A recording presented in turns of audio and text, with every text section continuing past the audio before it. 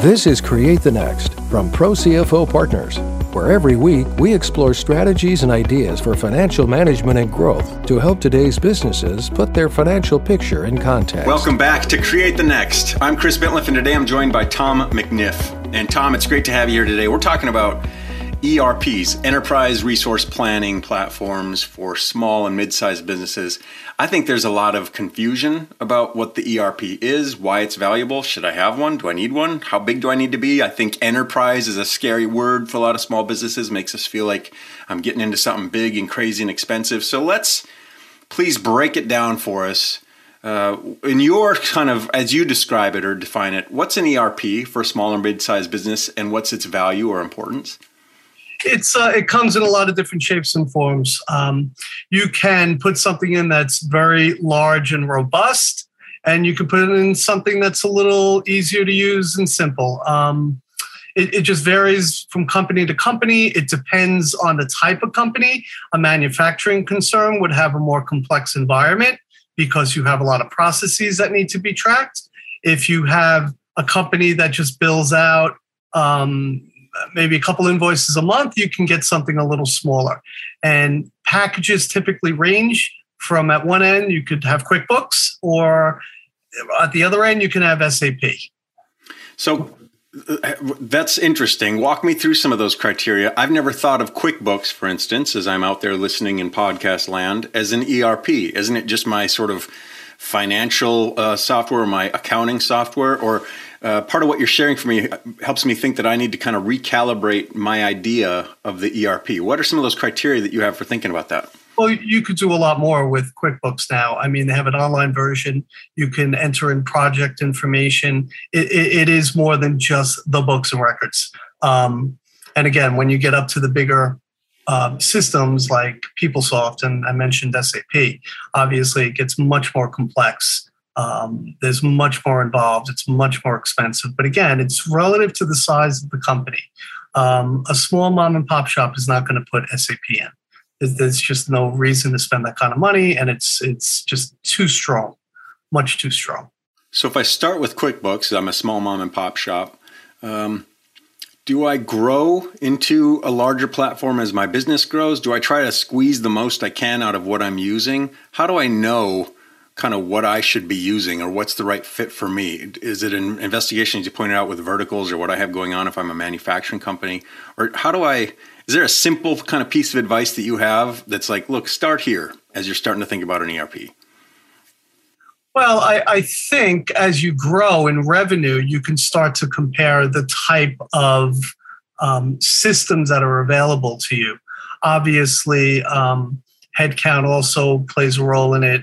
QuickBooks is great in the beginning, but you can quickly grow out of it. I mean, I've worked with companies that are using Google Docs to track everything. Mm-hmm. And, they start talking about wanting to maybe sell down the road, but why would a prospective buyer want to buy a company that is maintaining everything in Google Docs?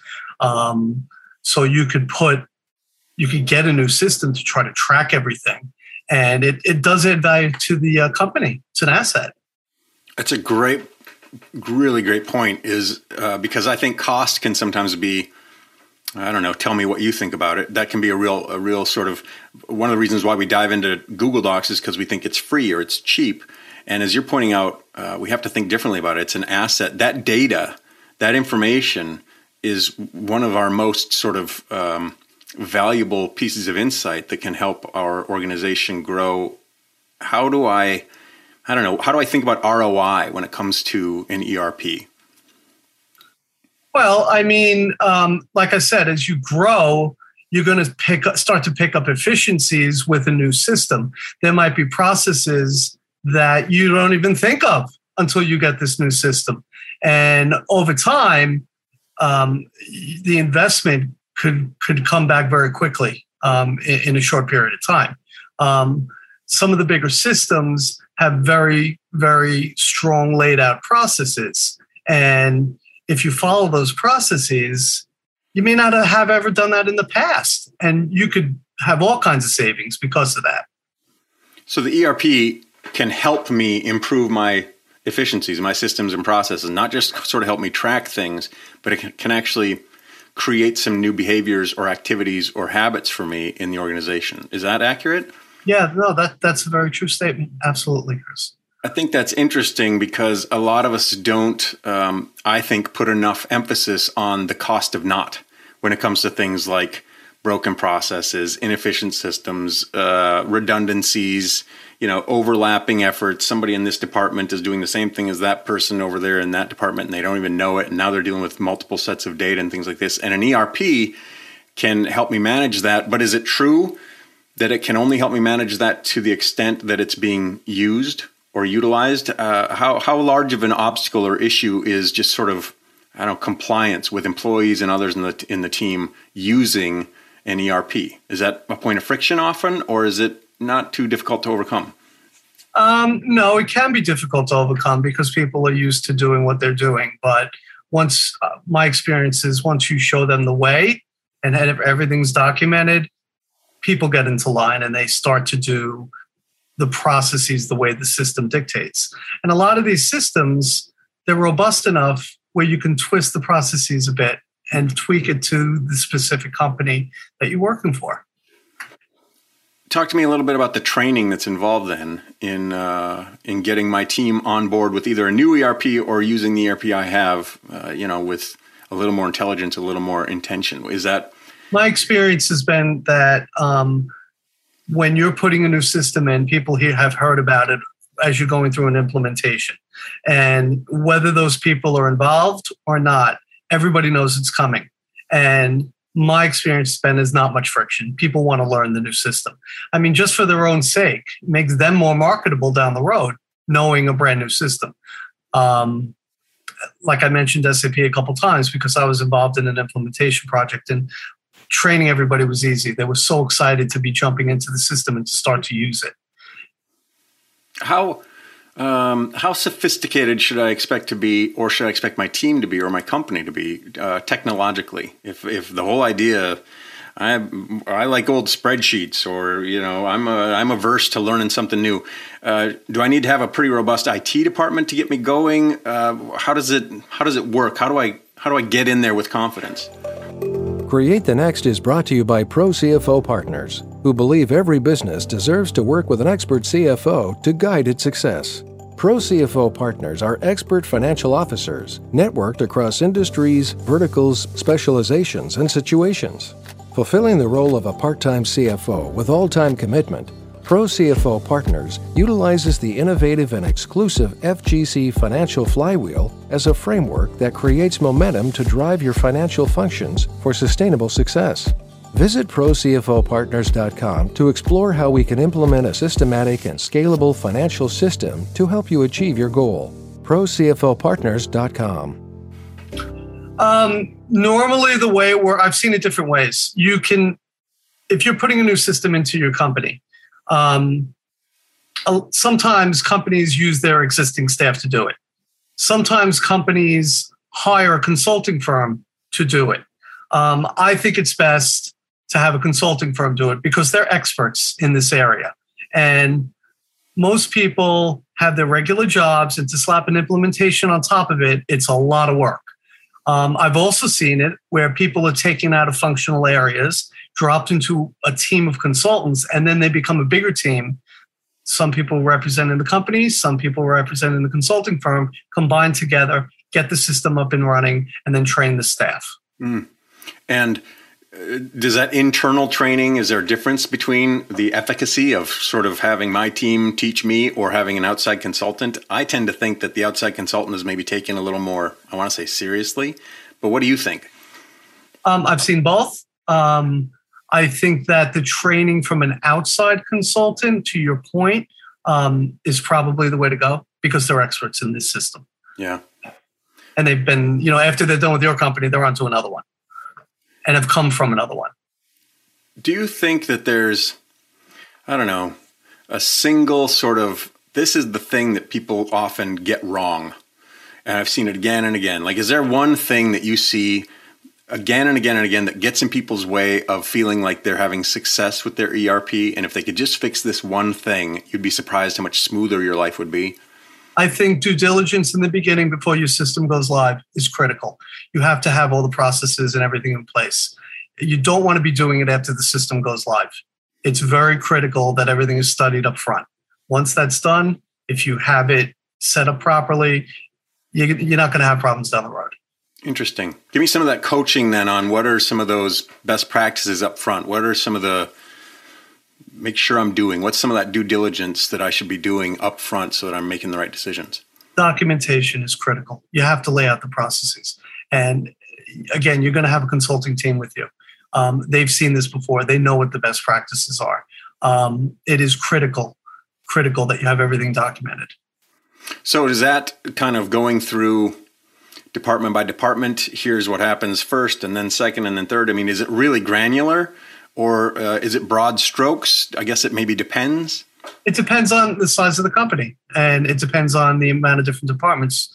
I was involved in an implementation one time that the purchasing group had their own training. The cost accountants had their own training. Shipping had their own training.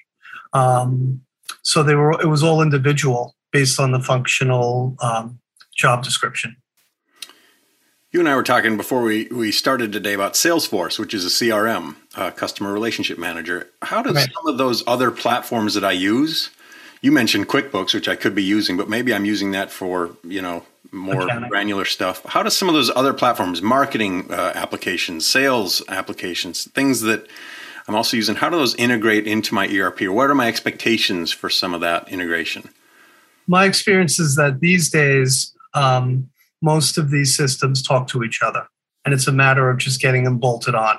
And there's a whole host of different systems you can use. There's a good T&E system called Concur that SAP actually has ownership of. That can bolt on to most large ERP systems. And you mentioned earlier how QuickBooks now does so many other things. What are your thoughts about that? One piece of software can do something, a lot of things maybe okay, versus something that just does, you mentioned I can do planning or project management, just an app that does only project management. Should I be looking for kind of specializations that I can bolt together into my ERP, or do you like to kind of have those all-in-one solutions as much as possible?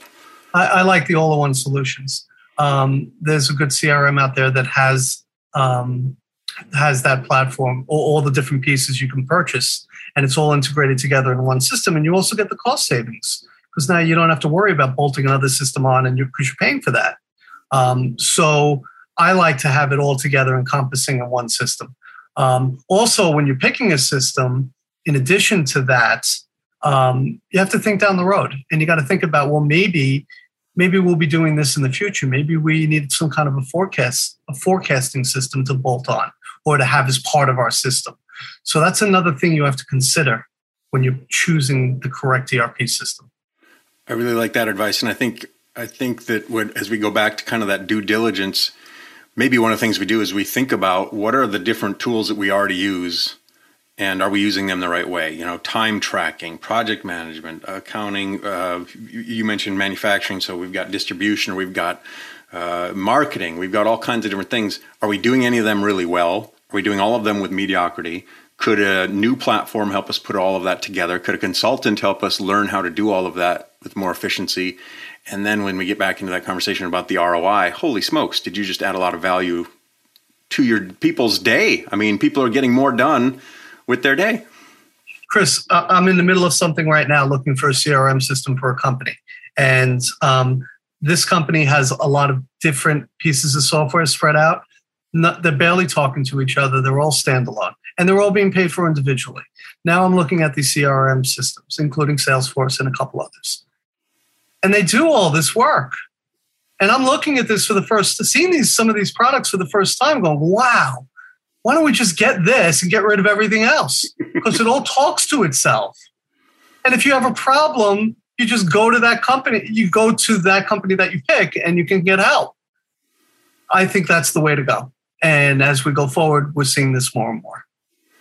I especially think that's great advice for the small and mid-market. I don't have a big, robust IT department. I don't want to have to dedicate a staff person to just figure this out.